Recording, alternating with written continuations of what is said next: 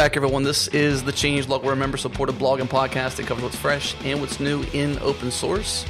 You can check out the blog at thechangelog.com and our past shows at 5by5.tv/changelog. The show is hosted by myself, Adam Stacoviak, and also Andrew Thorp. Andrew, say hello. Hey, how's it going? It is going well. You can tune in live to this show every Tuesday at 5 p.m. Central Standard Time right here on 5by5.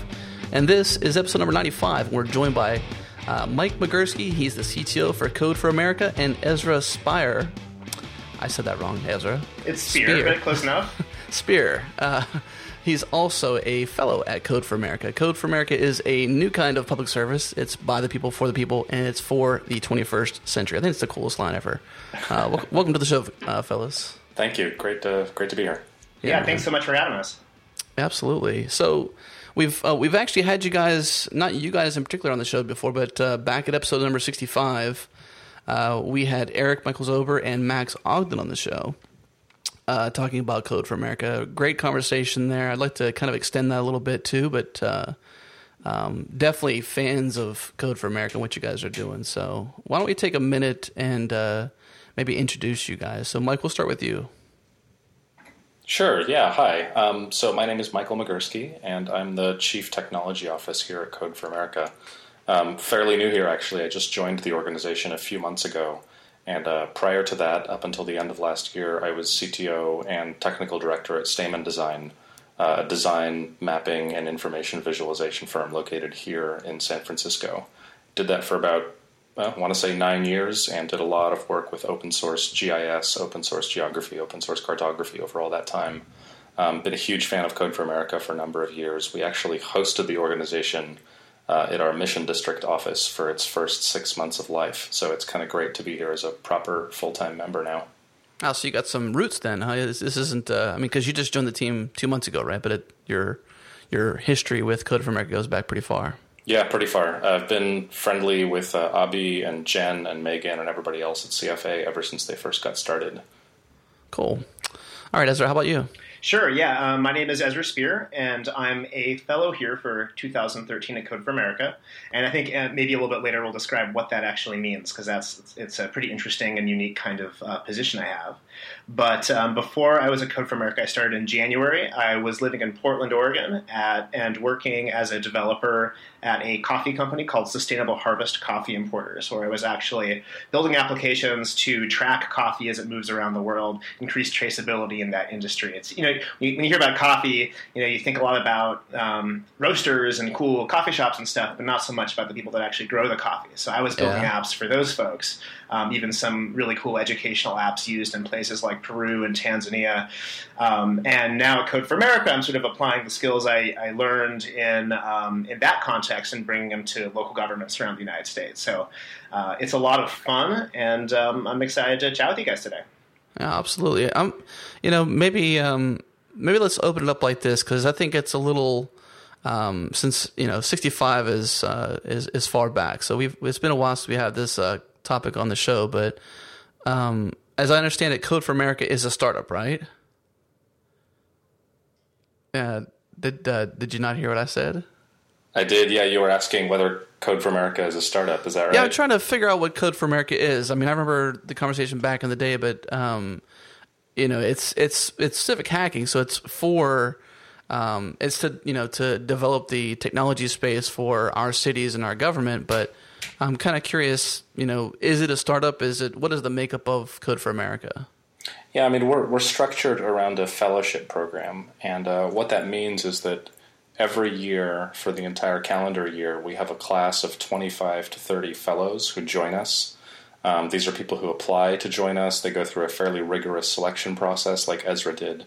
And they come to us as designers, they come to us as developers, urban planners, and other professions, typically, kind of in the middle to early part of their careers, looking to make a change or transition into government. On the other side, we work with cities who also apply to be Code for America cities.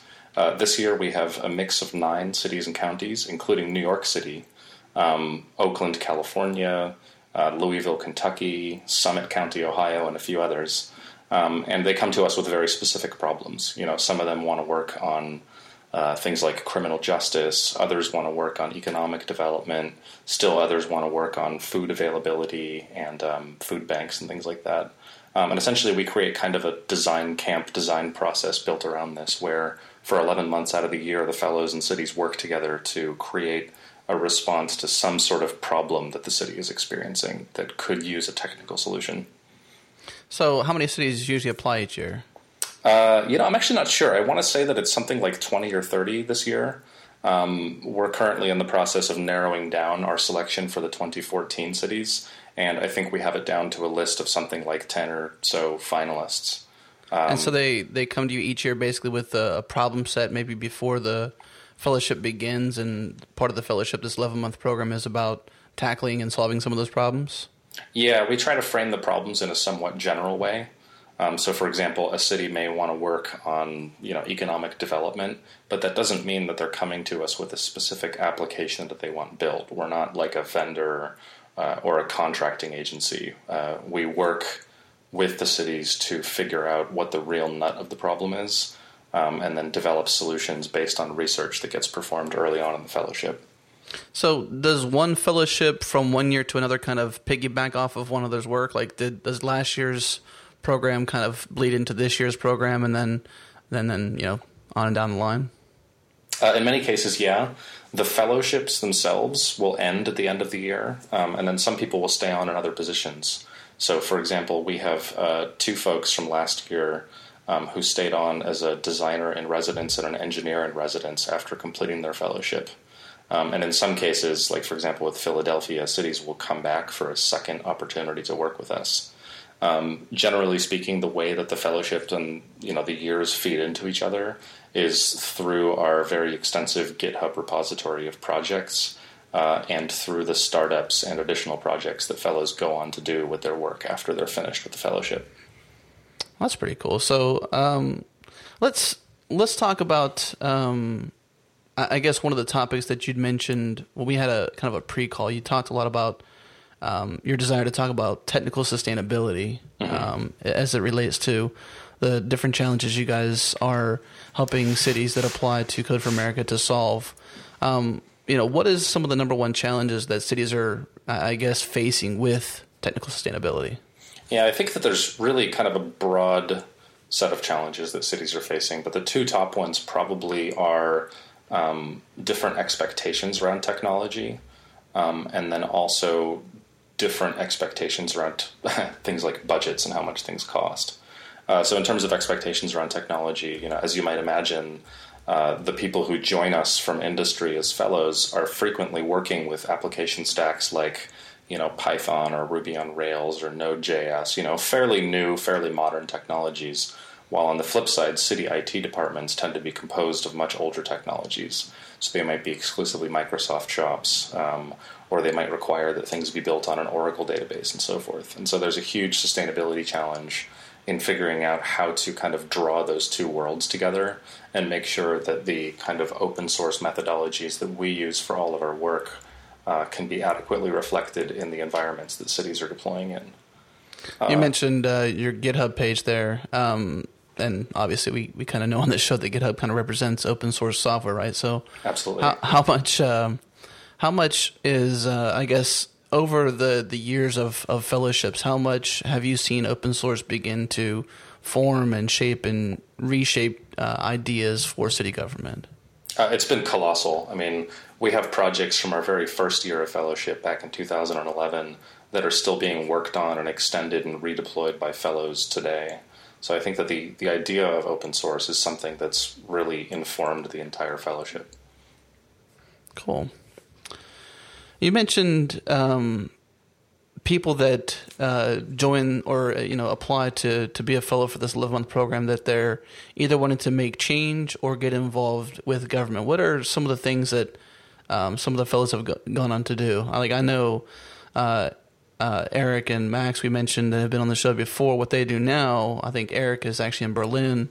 I know Max has been working hard on some other fun stuff in open source, and I'm not sure what he does full time, but those are just 2 examples. But what are others doing, I guess, as they move on from their fellowship? Oh, they go all over the place. It's actually really fun to see. We've had a couple fellows from the very first year move on to actual positions in city government over in Boston. We've had a number of fellows, especially from last year, who have turned their projects via our incubator program into proper startups. So they've done applications around blight monitoring in New Orleans or text messaging in the case of Textizen, and have turned those things into startups with like actual revenue and business expectations around them. In other cases, we've seen fellows move on to open source companies and other technology companies. One of our fellows from last year, Jessica Lord, has actually moved on to GitHub itself, so it's kind of interesting seeing one of our graduates move on there. Other people have gone on to companies like Airbnb. I think Google might be one of them. So people go on to do a lot of interesting stuff from here. That's cool. I wanted to ask, how do the projects actually get like selected, and which fellows work on them, and like what does that process look like in-house? Yeah, so I mean, Ezra, you're actually in the midst of the fellowship. Do you want to maybe talk about it? Sure. Yeah. So the application process. I'm going to put a quick plug out here at the beginning of the show, saying that we're actually looking for fellows for next year. Right now, the applications are due at the end of the month on the 31st. codeforamerica.org/apply. But fellows come from a variety of backgrounds. We have folks who are, hardcore software, front-end, back-end developers. We have folks who are coming more from a design side or more from government side. And the way that our teams are formed, they're sort of cross-disciplinary. We have, my team has 2 developers and 1 designer on it. And we sort of knew coming in that we were assigned to New York City, which is where I'm working. And we knew that our project focus was going to be criminal justice. And in particular, we were looking at a particular part of criminal justice, the time between when a person is arrested and when they're sentenced.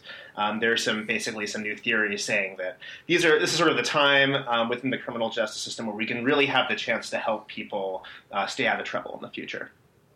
And knowing that, so we sort of all came here in January when the fellowship started. And the process begins with a sort of month-long training process. Since we all come from so many different backgrounds, and a lot of us haven't actually worked in government before, it's sort of like a month-long crash course in how government works, how open source works, different strategies that have worked and haven't worked in trying to engage with governments. We even had a day-long negotiation training, which sounds like sort of a weird thing, but it really gave our teams a good ability to learn how to talk to people. And we're sort of realizing, we talk about open source, in this community like it's sort of just something we know is good. But when you're talking with folks that maybe aren't as familiar with it or see it maybe even as something that's threatening the way they do their work, you need to be really cognizant of where they're coming from and how to sort of talk to them and really understand them so that you're not actually just being rude or dismissive of the kinds of needs they have.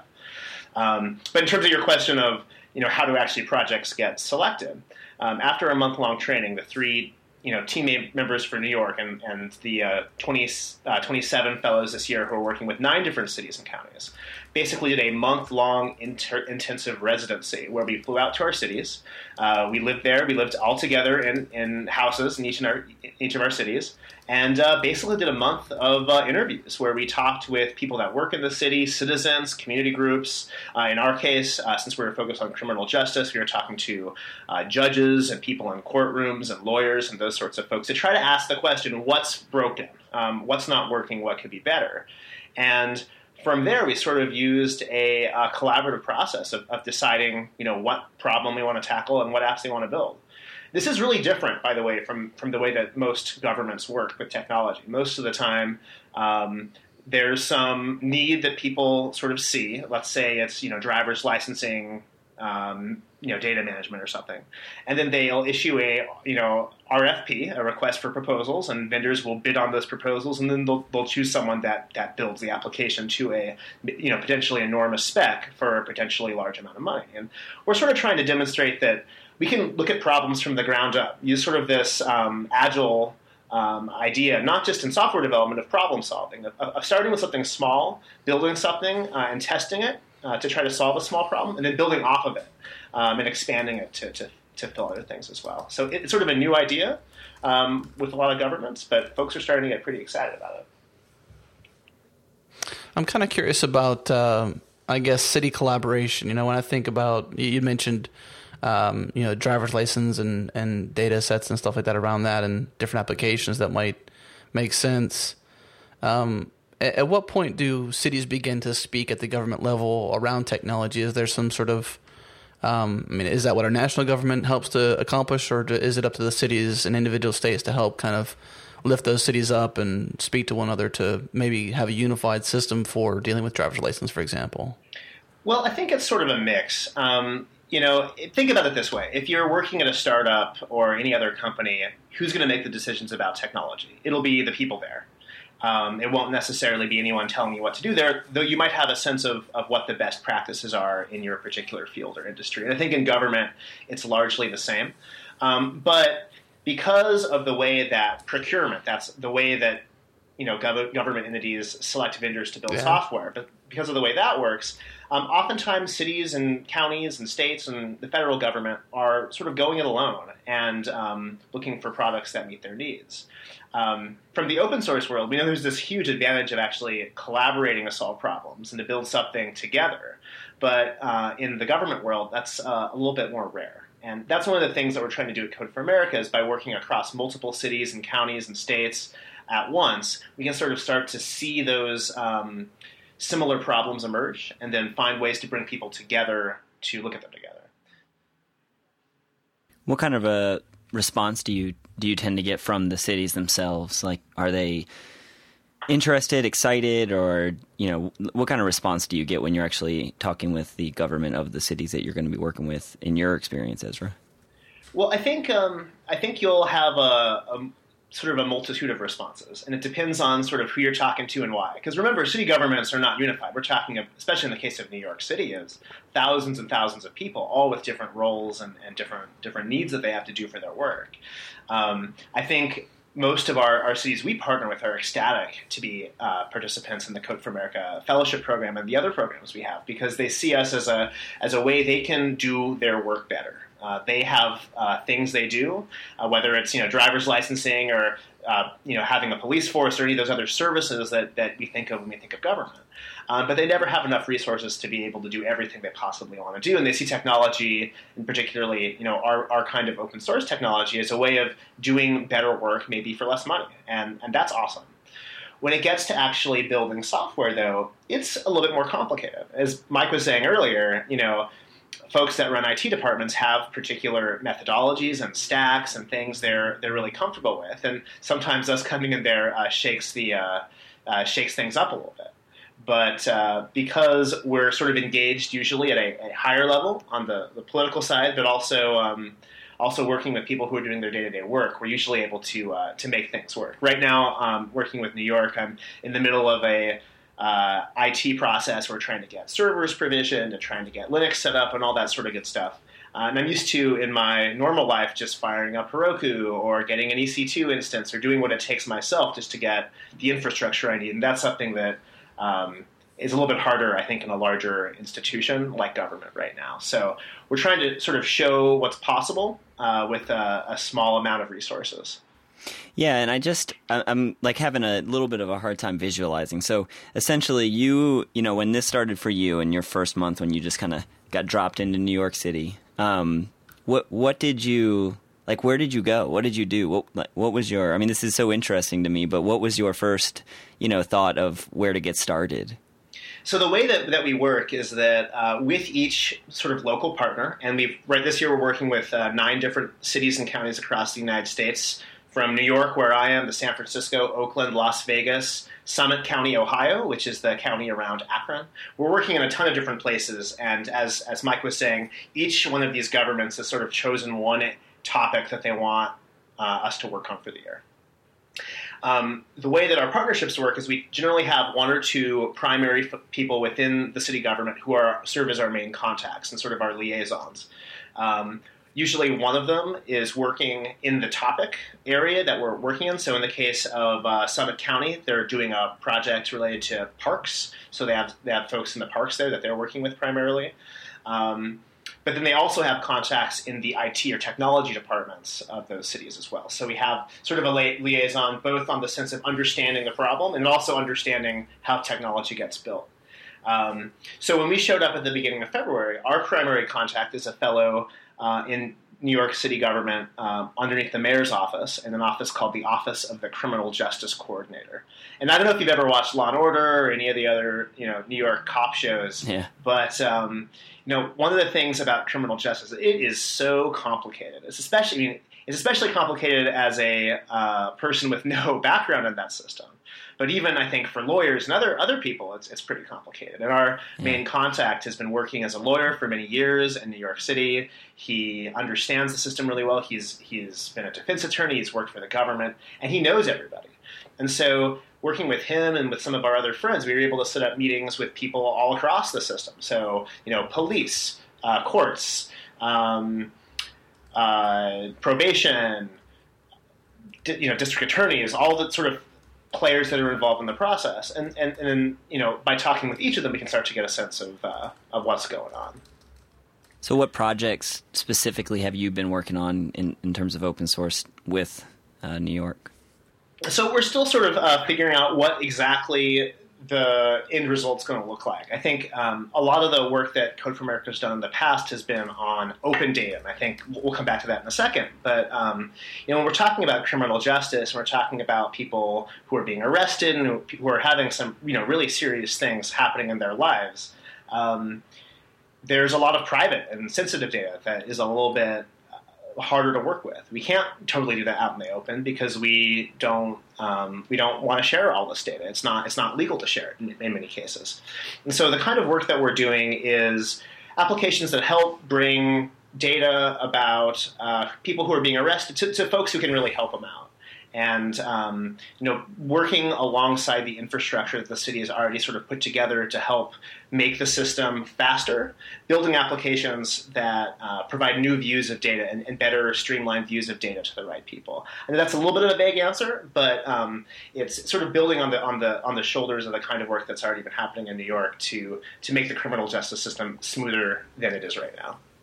Gotcha. So you're being named Code for America and obviously getting involved with government. How do you, and maybe this is a question better for Michael, but how do you kind of get involved on the ethics side and the government side with I would imagine you try to avoid the politics side of things? Yeah, that's absolutely right. I mean, one of the things that we discovered very early on in the program 3 years ago was that we had to be very, very careful about how we interfaced with the political side of things. So what we look for as we do our city selection is the ability to work for a current administration that's not, for example, on its way out due to an upcoming election, and one that can actually, get people into rooms for meetings. It's really important that fellows like Ezra be able to have access to the people in the city that they need to have access to. So in terms of politics, what we're really looking for is someone like a CTO or a CIO or a mayor's chief of staff or somebody at that level of government who can basically smooth the runway for us and let the people in the city know that, Code for America is coming, answer their phone calls, they're here to help. Pay attention. Yeah, exactly. That's cool. I mean, at least you have that kind of clout to be able to do that. I mean, as I could imagine that your success, year over year has kind of afforded you that ability too. Yeah, I think so. I mean, obviously I'm new here, but I've also really had a nice vantage point over the past few years to watch how the team has been working. And I think a lot of that success is really encoded in the happiness of CIOs and CTOs that have worked with us. I've spoken to people like John Tolva from Chicago, and they've told me that they've just been really thrilled with the Code for America mission. And in a lot of cases, it's not even so much about the specific code that gets generated, although that's a large part of it. But it's really about the process that Code for America brings. It's, being able to spend almost an entire calendar year just focusing on a city's issues and problems and working on a variety of different solutions for them and trying to kind of draw connections between disparate systems and data sets. That I think is really where a lot of the value comes in. It's that ability for us to act as sort of lateral thinkers across a government where the people that we're dealing with are potentially, members of a hierarchy of sorts, in the IT department or in the criminal justice department, and really unable to forge some of those connections across government that they would like to. And so we almost become kind of like a cut across an organization in a way. Yeah, it's cool because it's almost like the city itself. I'm sure it's refreshing to them to be able to actually, see things start to happen without as much of the red tape and the huge grants that need to go out and, this and that. So to see real problems, get people dedicated to working on them just for the sake of fixing problems, I'm sure is refreshing to those cities that apply. Yeah, that's definitely something that we've been seeing across the kind of civic hacking and civic technology world as well, is that one of the reasons why this is such an interesting space for a lot of these folks is because it's a way for them to look at problems at an angle that they haven't really seen them at before. And that ability to kind of dive in and try solutions in a way that's much more influenced by, like lean and agile methodologies of code applied to civic problems, I think is quite interesting for them to see. Has there been any and I hate to go sports here, but during the last 15 years of sports, it's gone from like a gut feeling type of an atmosphere to more of like a data driven and a statistic driven world. And I'm wondering if when people like you guys that are coming into these cities and approaching these problems from, as you pointed, like a data mindset, has there been a reaction from or a response from people in the cities to want to go in that direction rather than what politics seem like, government seems like so much is a gut feeling and that sort of a driven field, to switch that up and go into like a statistic and data driven environment? Yeah, the reactions have been quite positive. I think that the particular kind of data that drives us is really based on kind of user research and needs finding exercises. So it's about figuring out what a kind of minimum viable product or prototype is that we can deploy in that city really early on in the fellowship, and then sort of iterating on that and working on new versions of it. So it's really close to the kind of, open source way of doing things where you have a general sense of where you want to go, an ability to actually push a piece of code or a design solution or some sort of prototype in that direction, and then very rapidly gather information about how people are responding to it, whether it's working for them or whether it's falling on its face.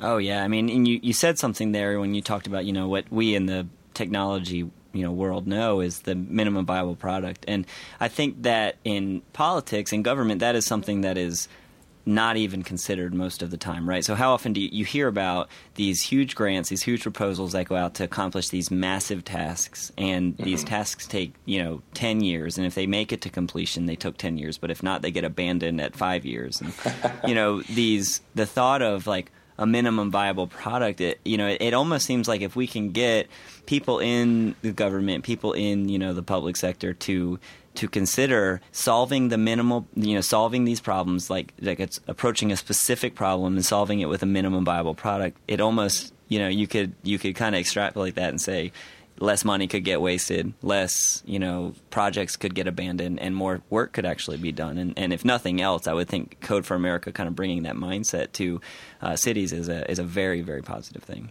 Yeah, it's really about putting everybody in a position where they can learn as quickly as possible.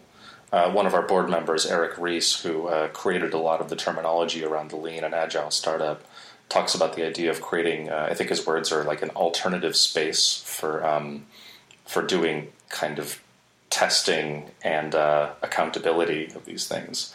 And what he's really talking about is a way to, modify normal expectations around technology being this one huge giant release slug that happens at the end of a multi-year process into something where you're doing smaller releases more quickly, closer to the gate, and then learning from them as you go in order to adapt to what the reality is.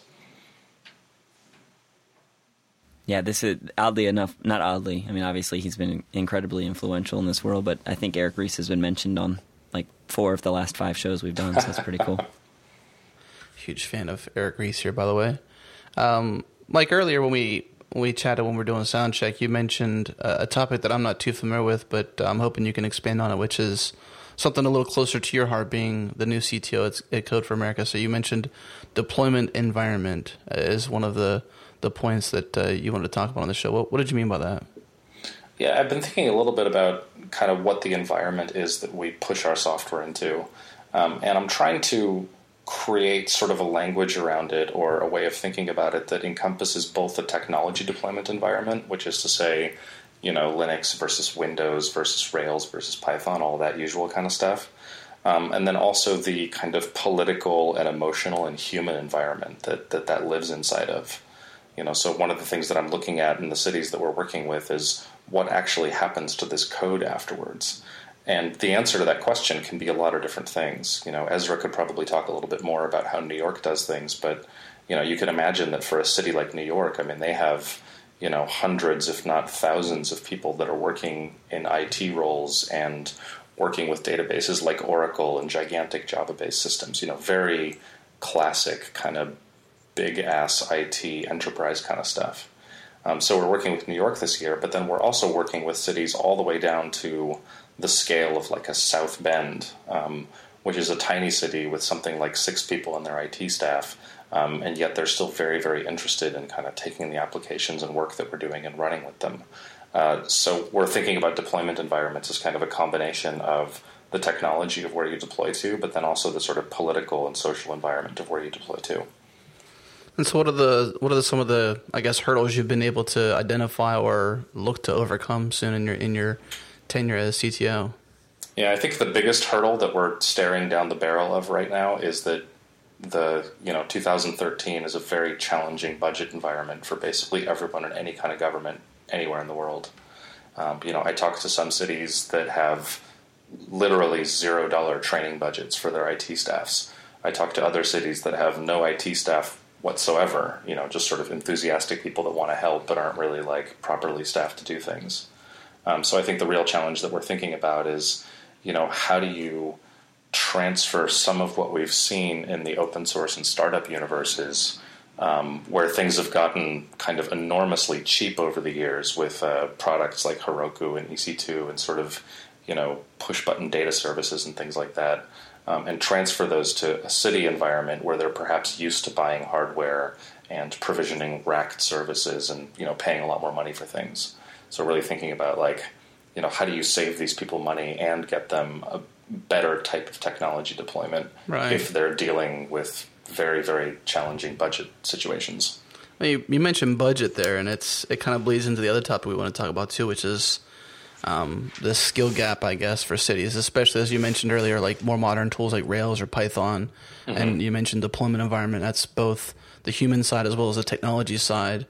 What are you guys seeing in terms of, and Ezra, feel free to chime in too on this, but just because you're probably more on the ground talking to people, but what is this skill gap problem for cities when it comes to more modern technologies that we, like Andrew mentioned, you see more of on GitHub these days or in open source that people are using and forking and modifying and changing rapidly versus older technologies and some of the more modern development tools? What's the gap happening there for cities?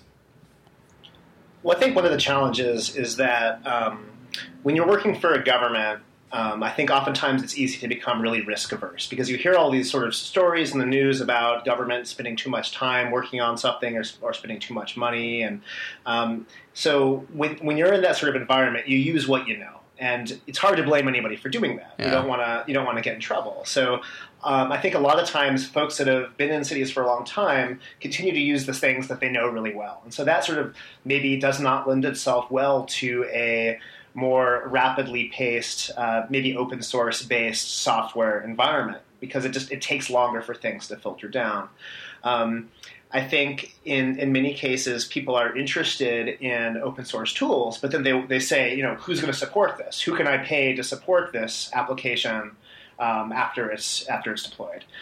So maybe I wouldn't want to just install WordPress on my server. I would want to hire someone to start and manage the servers that my WordPress instance is deployed on. So it's just a little bit of a different mindset for one thing. But I think, as Mike said before, there just isn't a whole lot of budgets for capacity building and for training within IT departments as well. So it's a tough situation. It is a tough situation. I mean, you got to see though that you mentioned the skill gap, or not the skill gap, but you mentioned the lack of budget in some of these cities for training. I'd imagine that meetups might even be flooded with people. Maybe they just don't know where to go. Is it Is it what do you see whenever you talk to some people in terms of some of the newer technologies you're bringing in, or that, I mean, is that mainly what Code for America helps to establish, is moving in more modern things, or is it bringing in help that can even help revive some of their legacy stuff? It's got to be a combination, because in the work that governments are doing, they're doing work now. And we don't just want to build things that are going to be totally new, that they're not going to be able to carry over their data from old systems or things like that. So I think a lot of the sort of emphasis that we've put on are on more strategies than particular technologies. So things like open data, things like APIs, things like tools that help computer systems be a little bit more flexible, let them work together, and maybe not be so entrenched and static. We've seen an enormous growth in the idea of open data over the last few years. And basically that's the idea that the data that government uses to run itself should be available to the general public as well. One of the sort of great examples of open data at work is, these days when you open up your smartphone, you go to a new city and you open up Google Maps and you say, I want to go from the airport to my hotel. And the phone will tell you exactly which bus to take or which train to take and when it's going to come.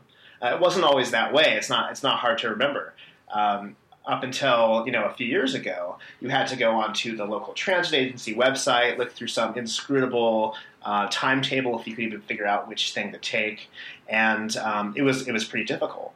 But a number of years back, Google and the transit agency in Portland, where I'm from, worked together to create a standard called GTFS. That's the General Transit Feed Specification. Basically, it says, if you're a transit agency, you run buses or trains, and you want people to be able to know what your schedules are, just put your schedules in this simple format and publish it online. Now, all of a sudden, hundreds of transit agencies are in Google Maps, they're in and all these other applications that people have built to help you get to where you're trying to go. And so we're trying to help create more opportunities like this. One area is in 311. So in New York City and San Francisco, and a lot of other cities, you can call 311 to report a problem in your city, maybe a broken street light or a pothole. And a number of different companies have started to build applications that use a consistent API and can let you report a 311 complaint from your smartphone without the city actually even building anything new at all. So we're trying to find ways to help government be more like an API, more like a platform. This is sort of Tim O'Reilly's idea of government as a platform. I just did a search for GTFS. I didn't know that at all, but it seems like it's pretty simple data too. That at least the spec looks like it's like basically CSV. Mm-hmm. It's a simple specification, but by more and more different agencies adopting that specification becomes really powerful, and it doesn't necessarily even take a whole lot of work for a government or an agency to adopt the standard, but it takes sort of the network effect of that thing happening. I think we're going to see more and more standards like that in January or February. Code for America announced a standard called Lives that works with Yelp and food inspection data here in San Francisco. So before too long, you'll be able to go on Yelp and see whether the restaurant you're going to met the food inspection the last time they were inspected. Similar process is happening right now with housing inspection data. So we're trying to be at the center of bringing folks together to come up with these kinds of simple standards. And, you mentioned open data as a piece of this, and I gotta say that I was pretty excited about the traffic spike, but also just the topic itself. Back in March when we talked about the city of Chicago, when they were they kind of splashed onto GitHub with 5 different data sets, probably all stemming from this same spec that you're mentioning, but the impact it had. But I thought it was kind of neat the way that they some of the things they had said, but one of the things they said that stood out the most to me was when you want to improve our data, just fork it. I mean, that's a term that we, I guess, modern software developers have been enjoying for a while with GitHub and the past 4 or 5 years and what that's done. But I thought it was just kind of neat to say that if you're passionate about open data for the city of Chicago and you want to make a change to some of the data, just fork it. Mm-hmm. We talk a lot about that at Code for America with our founder, Jen Palkas, talks about community as capacity. The idea being sort of that if, I think you should mute your computer, Mike. I think we're getting two streams in from our two computers. So can you mute it? Yeah, muted. Cool. There we go. Sorry about that. That's okay. We had some technical difficulties. We got Mike back in. It's glad to have you back, Mike. So, that's one of the things we talk a lot about with Code for America, and sort of our approach is this idea of the community as the capacity. In a lot of cities, there aren't resources to, immediately fix every pothole in the street or, clean up every corner all at once when things are left out there. But if we can help bring communities together and help citizens themselves be part of the process of making things better, it helps create more ownership and helps us feel like we're part of the cities and counties we're living in. And if we can give people tools to do it in a way that's legal and right and help people do it the right way, then people probably will, because people care about the places they live, and developers have all these really particular skills that can help in even more significant ways sometimes. So we want to help make that possible. Yeah, I mean, just keying off of that, it was actually one of y'all's projects, the Adopt a Hydrant project, that was forked, and then Chicago turned that into Shovels, Adopt a Sidewalk. And it was like, rather than just stepping over the crack, you can actually adopt that sidewalk and make an impact. And it's this code that kind of stemmed from the things that y'all are doing to help cities take that ownership. It kind of reminds me, Andrew, of something that we talked about at Pure Charity not long ago, which was I went to this gala for Living Water here in Houston. There's this nonprofit called Living Water. And when I went there, part of what their mission is to go into various countries, both here and abroad, to help bring clean water into place. And they found that just going there and putting a well in place wasn't the solution. It was going there and helping that community lift itself up and understand that they have to take care of the water. They have to learn how to operate the well. And it kind of seems like that's a similar thing in this case, Yeah, definitely. And I think, the Adopt a Hydrant app became Adopt a Shovel, and in Hawaii it became Adopt a Siren. They have tsunami alert sirens around the island, and part of implementing that project, it's a Rails app, it's available on Code for America's GitHub page, was training up people in Honolulu about how to deploy Rails applications.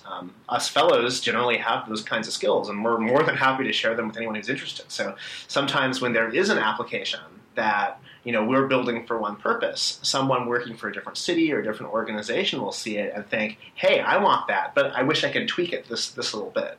And we think that's the power of open source, and we're trying to definitely facilitate that stuff to happen more often. It kind of goes back to what I mentioned earlier, and I asked if cities are collaborating with other cities, and it's just kind of that effect is like, Chicago sees what y'all are doing with Adopt a Hydrant, and then Honolulu sees that, and they and Andrew, that's pretty close to you because you just came back from vacation there. But just kind of seeing that, the mentality of forking code, and in this case, they fork the code base, but they apply it in a different way of adopt XYZ, and whatever that XYZ is something new for that city. That's really neat too to even see that, and I'd imagine that the issues for those code bases are pretty filled with lots of collaboration as well. Yeah, definitely. I wanted to jump in.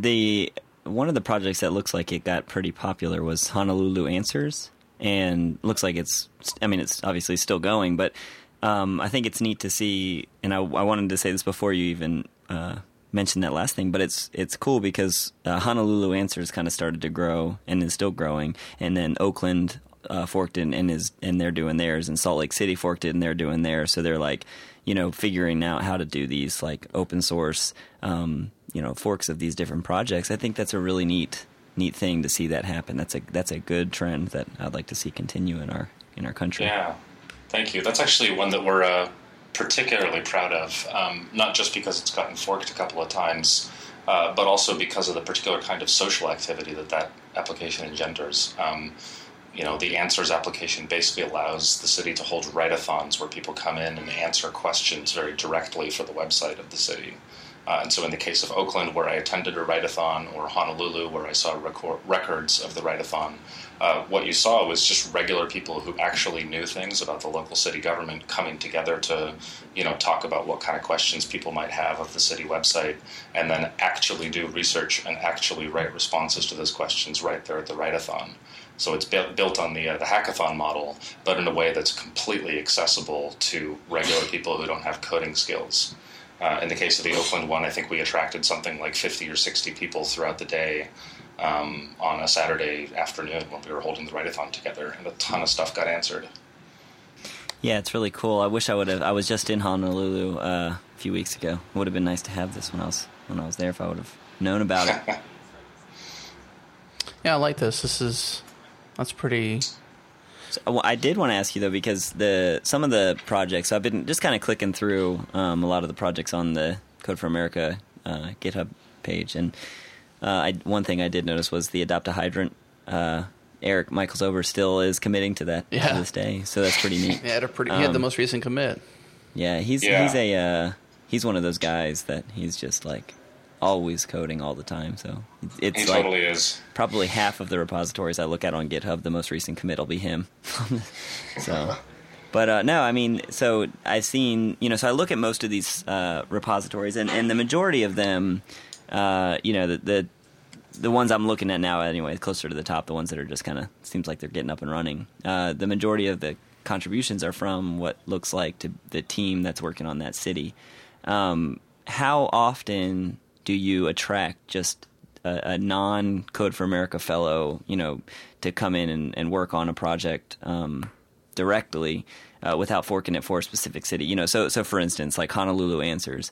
It seems like it has a lot more contributors than some of the other projects. So it would appear that maybe some developers that just have a heart for Honolulu, or maybe some developers in Honolulu got wind of this and said, hey, I'm going to help out. And how often does stuff like that happen? Well, for the sort of primary fellowship projects, oftentimes those are really researched and run by the fellows themselves. And occasionally people will get pull requests and issues opened, and that's definitely happened a few times this year, but it doesn't happen all that often. I think we'd love to sort of structure the projects in a way that it could be a little bit more open to other contributions so people knew what to do. But one of the ways that people really can get involved and are really, really involved is with our Brigade program. Started up about a year ago. We realized that in a lot of cities around the country, there were sort of communities coming together to build civic technology on their own. We wanted to help them out. So, and Oakland, there was Open Oakland. In New York City, there was the Open NY Forum. And now we help them out with what we call the Code for America Brigade, which is a sort of community volunteer-run group that lets just normal folks become civic hackers. And we have them up and running in a bunch of different cities around the country. And all of our fellowship cities are sort of working on building them right now. This is a way for just normal people to be engaged. Usually there's a hack night every week or two. Sometimes it's a little bit more tech focused. Sometimes it's a little bit more sort of community organizing focused. And some of those organizations have their own GitHubs open. A lot of times it's focused on redeploying and maintaining applications that come from other places. This sort of civic tech community is a lot greater than just Code for America, though we like to help people get together as much as we can. And the brigades are a really awesome way to get more people involved. So you can check out more about brigades and see where we have them if you're interested in joining at brigade.codeforamerica.org. We're also right now in the middle of a civic coding campaign, the Great American Civic Hack, where we're trying to get more coders involved with working on some specific repositories that we think could use a little bit of love. So if you check out that website I just mentioned, you'll see that there's a few different repositories that are ready for your contribution. So if you hear about this and want to get involved and maybe can't devote a year to be a member of the next year fellowship class, it's a really great way to get involved. You'd mentioned the local scene. Just learning from the Code for America Twitter account, you guys just retweeted something from right here in my neck of the woods. Our mayor here in Houston just announced an implementation of a City of Houston hackathon project. It's kind of neat that just came up. It's like budget boot camp, I guess. I just learned about this, and a few months back we had this hackathon here, and I was like, wow, this is really neat. I missed it, sadly, because I didn't hear the news, but it's so wild to see these kinds of things actually being spawned by local city governments, and then, like you said, Andrew, just kind of getting the general Joe, for lack of better terms, or Joette, involved in code and then also in civic hacking, rather than just leveraging only the fellows. Yeah. I wanted to ask the project here, and I just kind of found this little, I could run down this little monkey, I don't know, rabbit trail. Gosh, I'm losing my words here. So Blight Status, looks like it started in Code for America, and it got popular with New Orleans, and they started a whole company, Civic Industries, and then they're kind of taking this project and expanding it into something even more. Is that a trend that you would like to see continue, or can you talk about, the ongoing relationship you'll have with the three? I imagine the three people that are starting Civic Industries were fellows, so... Yeah, all three of them were fellows last year working on the New Orleans team project, and they're all still here in the office. I think they're actually finishing up their incubation period pretty soon, but they were one of three startups. Local Data and Textizen were two others from that year, that were kind of the founding members of the incubation initiative that we have, where we essentially take what look like really promising applications from the fellows and turn them into full companies with a little bit of funding and runway. So you actually, so you're almost like you said, an incubator. So you're actually watching these and helping them grow, which is cool. Then so that's a way that you can kind of, the fellowship program's really neat, and I think it gives the people a good, the people, the fellows like Ezra, a good base. But I think that to allow them and to help enable them to continue on is kind of it's even a greater calling. That's really yeah, cool. Exactly. I mean, the fellowship is it's just the 1 year, and it's really important and increasingly important over the years that the fellows that come and give their time and work with us for that year have some very concrete new things that they can do and new contacts that they can make as a result of their time here. So we're really interested in figuring out what kind of companies they move on to, what kind of companies they create, and with luck, government becomes something that's actually attractive to all the different fellows that come through here. So we're really hoping to see more people go into government proper. How do you split the teams up? Like when fellows come in, you obviously don't want to end up with a team of 3 designers or 3 data monkeys. So how do you kind of split the teams up when it happens? I think it's a mysterious process involving a bulletin board and darts. But no, we're all sort of, as fellows, we're given a chance to say what we're interested in, where we're interested in working and what kinds of skills we have, and then the staff sort of goes into a room and tries to take our preferences into account and build teams that have a good variety of skills on them. So it was a little bit interesting coming in without knowing the people I was going to be working with, but it's worked out pretty well. Yeah. What comes first, the fellows or the cities? Well, I think it's one of those situations where we all have to be able to get the work done. In terms of selection, right now we're in the process of choosing the cities for next year, and the fellowship application deadline is at the end of the month, so we'll start reviewing them later this summer. Both will be announced later in the fall. Well, and the reason I ask is, I know that, and in my circle of friends, I know a lot of people that have hearts for specific cities, right? Whether it's where your grandparents are from, where you're from, whatever the reason is. And so would you be able, let's say, you get elected into the fellowship program, and for all of our listeners out there that have an interest and maybe just kind of wavering through life, highly recommend looking into this. But if you get into the fellowship program and then you say, hey, I would really like to work with this city, if that city's available, is that kind of stuff taken into account at all? It's definitely taken into account, but I don't think, unfortunately, they can make any promises. So keep that in mind. If you only want to be in one place, it's difficult. The truth is a lot of the folks, the average age of Code for America Fellows this year is, I believe, 30, maybe even a little bit older than that. We have folks who are sort of new to tech, people who've been around for a long time, people coming from big companies like Cisco and Google and Yahoo and places like that. So, we have folks with a incredible breadth and depth of experiences. And a lot of folks, are taking a really big pay cut to come here. This year, we get paid $35,000, which for a lot of people in the tech industry doesn't sound like a whole lot. But people are here because they are really care a lot about what they're doing and they're passionate. So, we're really trying to bring in people who have a lot to offer. Yeah, and I mean, and so how many of the fellows do you get that are working in another job and maybe deciding, hey, this is something that I just really have a passion for, and then how many of the applications are people that come out of college that have no idea where to start and are just trying to figure out how to get started?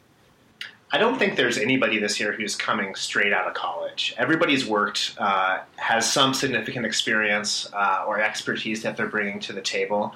We have a PhD anthropologist who's helping with user research. We have folks who've worked in healthcare policy research and data analytics and all kinds of different fields. So maybe they're not too experienced on the tech side or on the startup side, but everybody comes in with something. That's not to say if you are coming straight from college, you don't have something to bring. Definitely encourage you to apply. If you have questions, you can ask about whether you're qualified. But we're looking for folks with a big passion and a big capacity to learn. That's always good. Really cool. It's always a good need right there to learn. That's certainly bridging that skill gap piece there. Just bringing either learning on the job or, for lack of better terms, or helping educate those that are in cities that are using less modern things that would benefit from more modern things. Ezra, one thing that was that Mike and I talked about briefly when we did Soundcheck earlier was just kind of going back to Chicago and their open data initiative that they kind of spawned back in March, and you're there in New York. Mike mentioned you had some interesting things with what you have planned for New York. Can you share that with us? Yeah, I think New York is a really awesome place to be working on open data because about a year and a half ago or so, they passed a law that says that all of their government data has to be open. And so you can go online right now to nyc.gov/data, and there are thousands of different data sets, everything from 311 calls to GIS locations of subway entrances to all the different trees that they have kept track of all over the city. And you can build apps on top of them right now. It's just open to the public. And I think what you're going to see over the next few months is more and more data sets coming from more and more agencies that just developers or anybody is going to be able to use for all kinds of different purposes. New York is not the only place that's happening. Chicago's done a lot of work. Seattle, San Francisco. A lot of cities are starting to create these open data portals and creating laws that make the government release this data. So it's a really exciting time if you're interested in building applications or using Civic data. And I really encourage anybody who's interested just to go to their local city website and take a look. There's also work happening nationally at data.gov, and many states, I know Maryland's doing a really great job, and other states, New York State, that have all kinds of data sets open. What about Texas? I don't know off the top of my head, but we do have a fellow from San Antonio. So awesome. Yeah, obviously I'm a huge fan of Texas. And Austin was one of our cities last year. Yeah, Texas is usually so good at government, though, so I figured they'd be the Chicago, Bummer. The Chicago of states. Yeah. Well, the Chicago in terms of leading the way. I mean, they did a really cool thing with that. I mean, we had gotten such a huge traffic spike that day. I don't know if it was, and I think that's what's really interesting about this. I think it's a different side of obviously the government and things that we as citizens are able to interface with. We don't have lack of power. We just have lack of knowledge, and this open data starts to give us knowledge to either, make our cities better by doing maps or, just doing really unique, cool things with that data. I mean, you just never know, and I think that's it's something I wouldn't mind doing. That's why I'm kind of bummed I missed Houston's hackathon that was back in May. So I'm excited to see the next one and get involved. But Andrew, we got some cool questions we always ask. What are those questions? Yeah, so I mean, I feel like we could talk about this stuff forever, sure but at some point we have to stop it. But the questions, that for the sake of people driving home from work, the questions that we like to ask, and if you are a listener to the Changelog, you are ready for this. If not, we kind of ask these two questions at the end of every show, and seeing as we have two people on there with us, I will let you both answer. So it's your lucky day. But our first question is for a kind of a call to arms. So in the projects you're working on, or maybe any other projects that Code for America, has worked on, or just anything, what would you like to see the open source community get involved with and help out with? And I guess I'll ask you first, Michael. Sure, yeah. I think that really what we're looking for is help and participation from the open source community. We're trying to improve all the different READMEs and documentation around our applications. So if you go to github.com/codeforamerica, take a look there and see if there's any issues you can squash or stuff you can help with. Another place to look is brigade.codeforamerica.org. Brigade is sort of a wider-ranging, much larger program that we run with people that are local to something like, I want to say 25 or maybe even more cities around the U.S. So take a look at Brigade and see if there's a group near you. And what about you, Ezra? Anything specific or... I would say if you're interested, apply for a Code for America Fellowship. It's been a really awesome opportunity to move to San Francisco, meet awesome people. Tim O'Reilly's around really frequently. Eric Reese came and talked to us. We get to work with some really amazing government officials all over the country. It's a pretty good opportunity if you're interested in tech, cities, urbanism, any of the sort of city-like stuff. So codeforamerica.org/apply, and applications are being accepted through 7/31. I was going to say 7:31 was, so that's another reason why I wanted to get you guys on the show pretty quickly. I know we kind of expedited we would have had you on the show no matter what, but definitely that timeline was what wanted me to get you on, because we haven't mentioned yet, but we're going to not have a show next week. Andrew and I are both traveling up to our day jobs, home office, so we'll be there doing some hacking ourselves, but wanted to get you guys on before that so that we can hope spike the interest and hope that this piques some applications coming in. So the deadline is July 31st, right? So the end of this month. That's right. Awesome. But start doing it now. Yeah. Don't wait till the 30th. That's right. That's right. The second question we ask is for a programming hero, so somebody that has been influential, and I'll even let you guys answer a Civic hero if you would like, but we typically ask for a programming hero. So Michael, what do you got for us? Sure. So my programming hero is Guido van Rossum, the creator of the Python programming language. He's my programming hero, both because he's pretty awesome at what he does, and also because I think I've just seen him exercise so many moments of admirable restraint in designing the language, where it's been created to be this extremely easy to use, beautiful, extensible thing. Interestingly, Kenneth Wrights, who is one of our frequent co-hosts on the show, he also said that the BDFL is his programming hero. And what about you, Ezra? Well, I've had the luck to have a bunch of different really awesome mentors and a lot of people I really admire, so I'm going to go a little bit of a different direction. I'm going to choose my friend Lily, who I know from college, and she didn't study computer science or do anything particularly techy, but since moving out to San Francisco, she started working at a startup in a support role, and she's really spent a ton of time diving straight into learning web development. She's at Dev Bootcamp right now, and I'm just really inspired to see how she's put so much effort and energy into learning the skill. And more than that, she's an active member of a great organization here in town called Railsbridge, which does free training programs for people who want to learn web development in Ruby on Rails. It's particularly women who, as we know, are not as common in our industry as they are in the rest of the world. So she's just been doing really great work learning and sharing, and I just think it's a great standard for us to all work towards. Yeah, one of our coworkers at Pure Charity, Beverly, and we've talked about her a few times, she's involved with Railsbridge. That's a very cool movement that we're seeing happen, so totally.